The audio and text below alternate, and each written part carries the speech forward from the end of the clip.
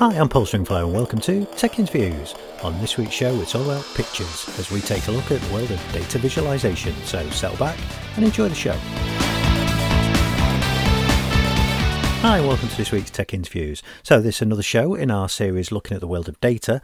This week we're going to take a look at building data visualization strategies. So what we mean by that and why that's important. So to help me to do that, I'm joined by a data visualization expert, Catherine Wilkes of Slalom. Hi Catherine, how are you doing? Hi, very well, thanks. Great to be here today with you. Yeah, well, thanks for joining us. We met a few weeks back at an event based in a cinema, which kind of data in a cinema was ticked all my favourite things boxes. So if I was designing an event, it would have been that one. And those were back in the days when we was allowed to go out and see people, of course. When we were talking there, we were kind of discussing some of the things that you guys do and this kind of analytics and insight space. So that's kind of the topic that we're going to have a look at. But before we dive into that, why don't you introduce yourself, tell people a little bit about who you are and what you do? Yeah, absolutely. So my name's Catherine Wilkes. I'm a practice area lead for data and analytics at a company called Slalom. So we are a modern consultancy that focuses on strategy, technology, and business transformation. So for us, our vision is around enabling a world in which everyone loves their work and their life. So a real people-orientated business. My particular role is leading the data and analytics team in Manchester. So we've got a team with broad expertise, a lot of visualization experts.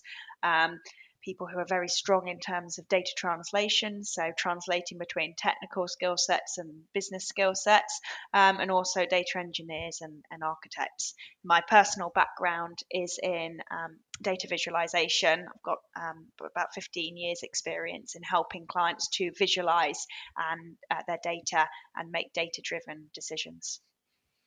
And I think that phrase that you used, data visualization, was when we met, was the kind of the thing that really struck me was that idea of being able to kind of take the data, the stuff we've got, and turn it into a really visual piece of information, something that we can, and you also mentioned there about the idea to make business decisions, and it really struck me that the work that you guys do is very much around taking all of these kind of ones and zeros that we've got in multiple, lots and lots of different repositories, and turning that into something that we, that people like me who are not particularly, who certainly not data scientists, who are not particularly data focused individuals in kind of the way you might expect, not with lots of experience in that space, but could very quickly and easily pick up on trends and kind of findings from large data sets. And so I think that idea of data visualization is really interesting. So do you want to set some context around that when you talk about data visualization, about what it is that you mean and kind of how organizations are using visualization today?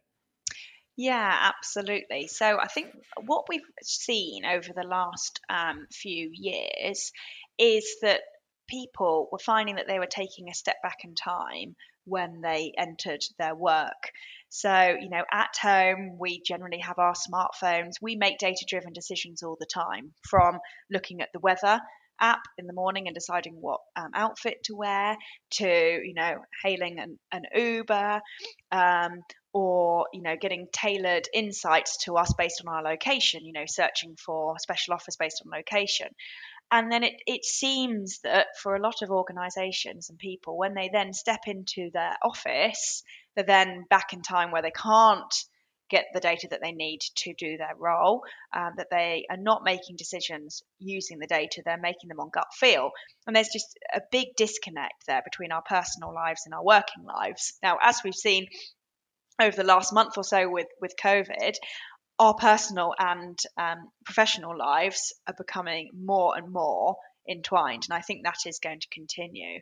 So, what data visualization enables you to do is to make your data accessible so that anybody within the organization can make a decision using that data. You don't have to be a data scientist or a data analytics professional. If you've got well structured data that's presented in the right way, then anybody can make a decision around what to do. Anyone can use that data to improve their role. So you've got tools such as Tableau or Qlik or Power BI that bring that data to life, that have a real user-friendly interface, and just open up those lines of communication basically between your underlying data and then you as a person.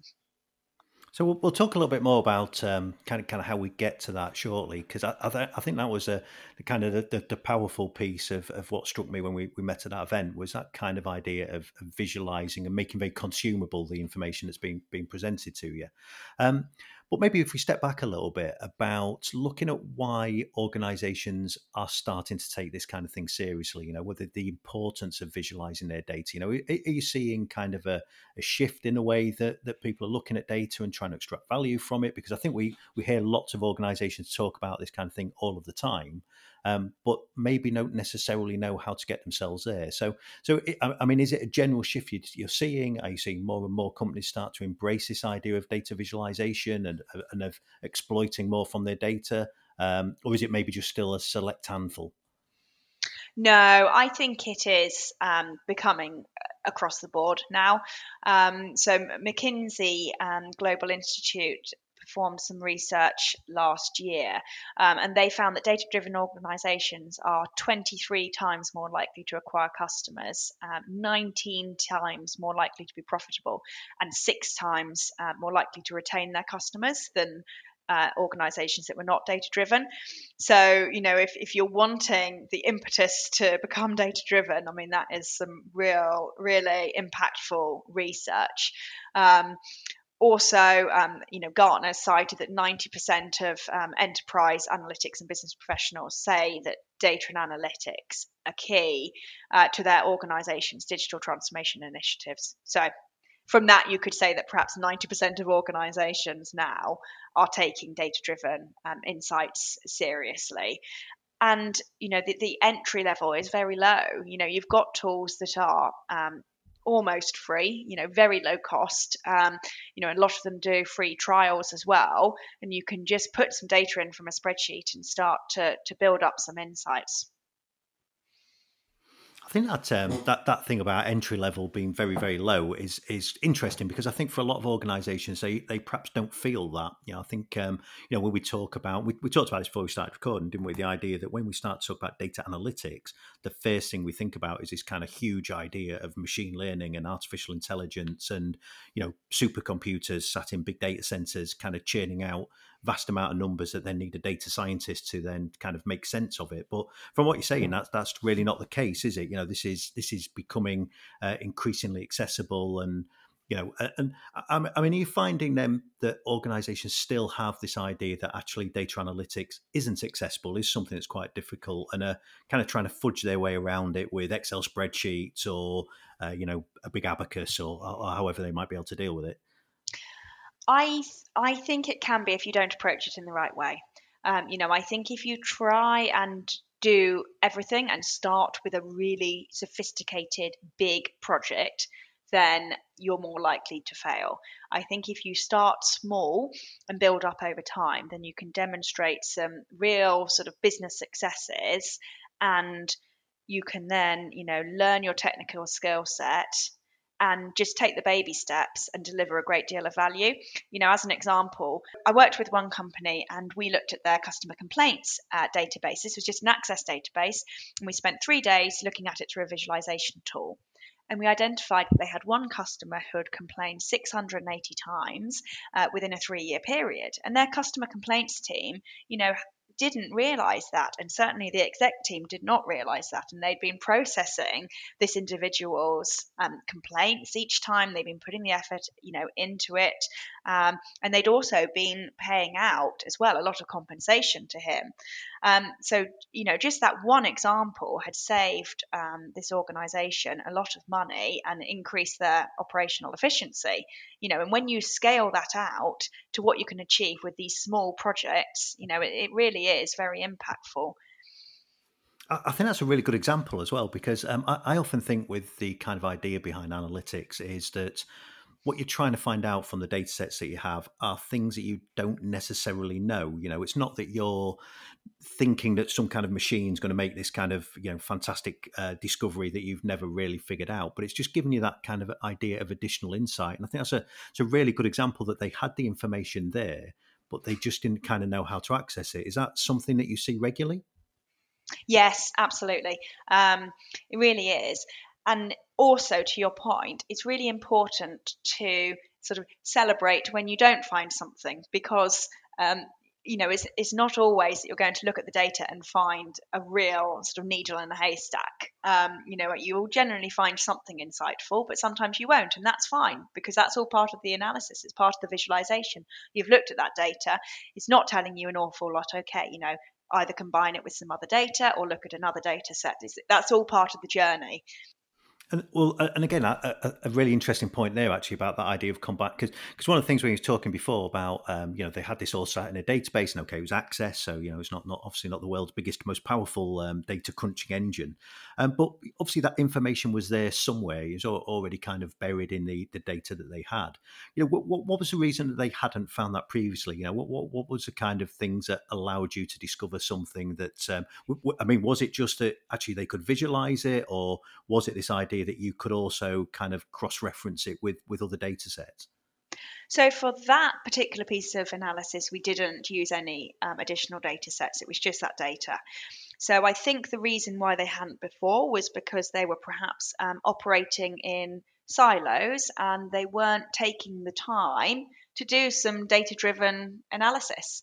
If I think companies are very busy, doing the day job, and just getting on with things, and actually to take someone out of a their role and say, let's spend a couple of days looking at this, that's a big ask sometimes, but really the results that you can get from taking that time out are fantastic, and in the long run, it really can improve your business both from a revenue optimization or cost reduction or improving operational efficiency if you just take a little bit of time out to look at things in a different way.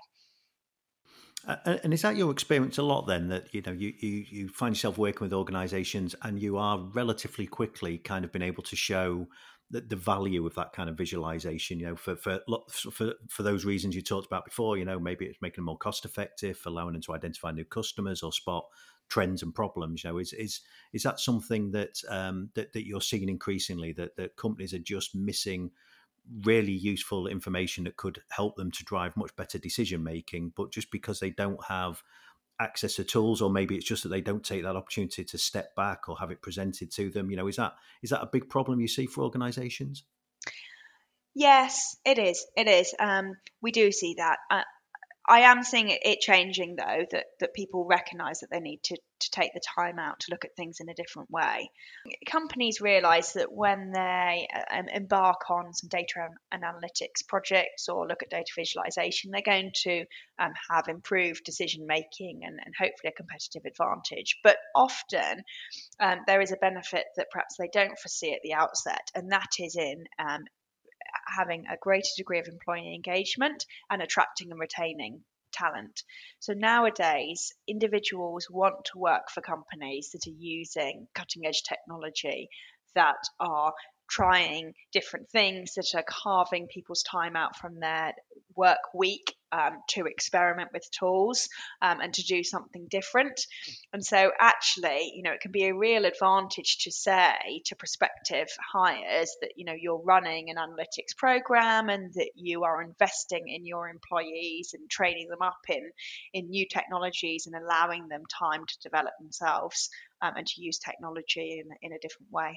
Well, I think and I think actually that attracting and retaining talent, I think is important actually across a lot of technology platforms that we deploy, isn't it? It's that people are looking at what are the differentiators between different companies, and if you want to work in the technology industry, I mean, the idea of working with data and being able to be kind of more data driven, I think's very attractive to people. So so if organisations listen to this and saying, I want to, I want to do more work around data visualization, I want to be able to make better data-driven decisions. What are some of the steps that they should be taking? What are you kind of advising the people that you work with to say that these are some of the areas that you want to be looking at? These may be some of the ideas and tools that are available to you.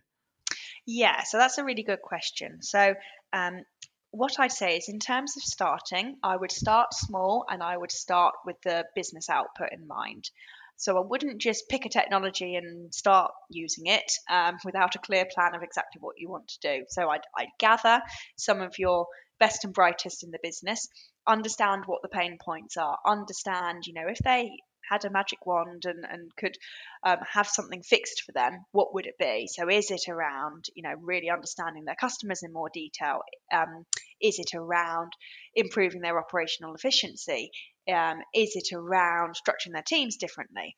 Whatever it is, understand what that is, and then chunk up those business outcomes into really small bite-sized projects, and just start small with a piece of work that's perhaps a few days and then build up to a few weeks. I wouldn't start with a huge program of analytics that's going to run for 12 to 18 months. It's just too big to bite off. So then once you realize what your business challenges are, and you've prioritized them, so good ones to start with that are going to have a large impact and hopefully not too difficult to implement, then you could start looking at tools. So if you're interested in looking at visualization tools, then the three leading tools that tend to come up again and again are Tableau, Power BI, and the Qlik products. Power BI, you can get a free license, or if you want an enterprise license, $8 per user per month. So, really low cost entry there. Tableau have a free 14-day trial. So you can take your data, throw it in. There's loads of online training available for all three of those platforms, or you can attend events as well to help you.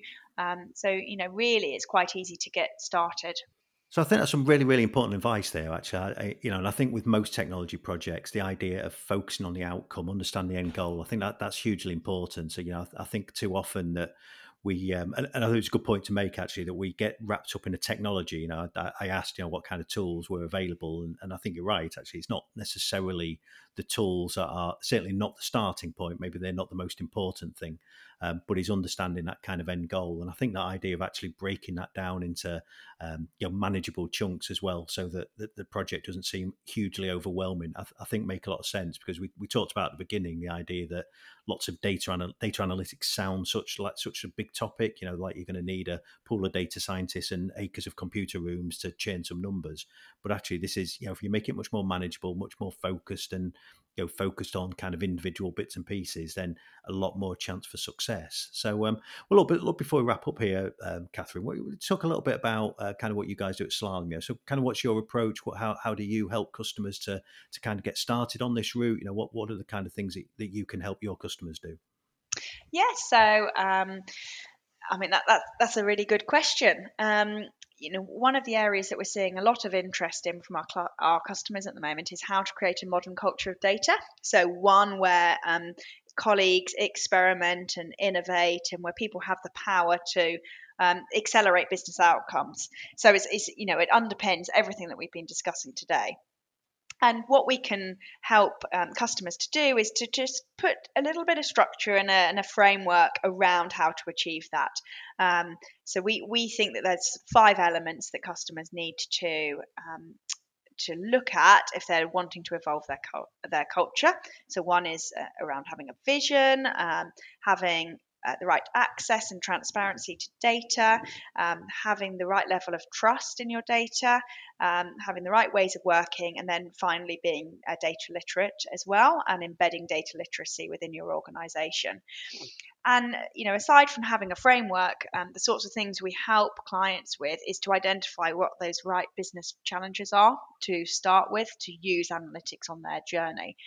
So it's all around coming in with a fresh pair of eyes, to say, well, why are you doing it this way? Is it because you've always done it this way, or is there a different way to do it? At Slalom, we have over 200 partnerships with software companies. So we can help customers to choose the right tool set for the job that they need to do. So that there's many ways that we can help clients to get started on their journeys. One thing that you said in there that really, really jumped out at me, actually, and maybe it's just something just to explore before we wrap up. You talked about the idea of culture, and building a culture of data. I mean, is that something that you guys see, that actually, if you're going to get the very best out of data analytics and become this kind of more, be able to use data as part of your decision-making process, is it a cultural shift? Is it a big cultural shift, or is it kind of just a nudge along in the right direction? Well, it's definitely a cultural shift, and whether it's big or small depends on what your culture is to start with, and how much change your culture needs. The thing is, we've spoken about it today, is that really it's people that are at the heart of enabling businesses to become more data driven and use data more effectively. And so whenever there's people, there's a cultural element. The technology is the easy bit. It's people and the hearts and minds, and trying to change the way that people think about data, the way they think about performing their role, and the way they think about using technology. And is this where you see kind of visualization playing its part as well? In that, I've said a couple of times that when we talk about data analytics, we see this kind of big, impenetrable thing. But actually, is visualization kind of that idea of commoditizing access to data? Is that maybe the kind of the difference between that and how we might see kind of more traditional analytics? Yes, I think it is, because it lowers the entry point, and so therefore the work that you're doing is more pervasive across an organisation. So you probably will still have and need your top end data scientists that are really doing a lot of the nitty gritty and the number crunching. That's totally fine, but I'm talking about somebody sat in accounts or in finance, or across all areas of the business. Everybody should be using data effectively within their role. Everybody should understand the importance of data within their role. Everyone should be accountable for data. If you've got people that are inputting data, and that they don't care about the quality of it or understand how that's then being used to drive the business and to make decisions, then you have a problem with your data culture. And I think visualization is one way that you can make that accessible to everybody. Well, I think some great tips there actually. So some great experience and some ideas about where and how you might want to get started, and some real good tips on kind of the way that you should look at data visualization and look at these kind of data projects. So, but if people wanted to find out more about kind of what you guys do at Slalom, or maybe if they wanted to kind of even try out some of the kind of data visualization ideas that you've talked about, I mean, is there ways that they can do that, or ways that Slalom can help them do that perhaps?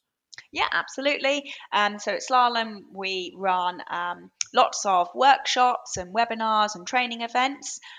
So details are on slalom.com, or you can follow Slalom on LinkedIn, or the other social media platforms as well, or you can check out my LinkedIn profile, and I can connect you into the team as well. Yeah, and I speak very highly of because I a couple of weeks ago went on one of your kind of test drives for a piece of software called Tableau, and it was really, really interesting. It was engaging, it was well delivered, and it was a good it gave some really good insight in how you can very quickly build quite interesting visualizations that presented some some real value from the data that was getting presented. And you mentioned LinkedIn there, Catherine. I mean, if people have people any follow up questions for you, is LinkedIn the best way to get you, or is there other ways, social media or otherwise? Yeah, LinkedIn's probably the easiest, but I'm on Twitter as well. So either way is fine. How do we find you on Twitter? CJ Wilkes, at CJ Wilkes, I believe. Okay, the I believe's always good. So I'll hunt you down on Twitter, and I'll put that in the show notes. Yeah. So for obviously this is we've recorded this while most of us are locked down during the COVID-19 pandemic. So Catherine, thanks for making time to do that. Obviously, what people listening to the show won't know was the amount of interruptions and technical challenges we had while doing it. So really appreciate your patience and sticking around while we got this done. But I think hopefully people have got lots of value from that in the same way I have. So Catherine, thanks for being on the show, and look forward to speaking to you again soon. Yeah, thanks very much, Paul. I hope you enjoyed that. For show notes, pop over to techstringy.com. We'll also find all of our previous Tech Interviews episodes. And if you've got an idea for the show or would like to appear as a guest on Tech Interviews, then why not drop me an email at podcast@techstringy.com. Next time, we've got another show in our data series, so if you want to make sure you catch that, why not subscribe? You can find us in all good homes of podcasts, including Apple Podcasts, SoundCloud, Stitcher and Spotify. So, until next time, thanks for listening.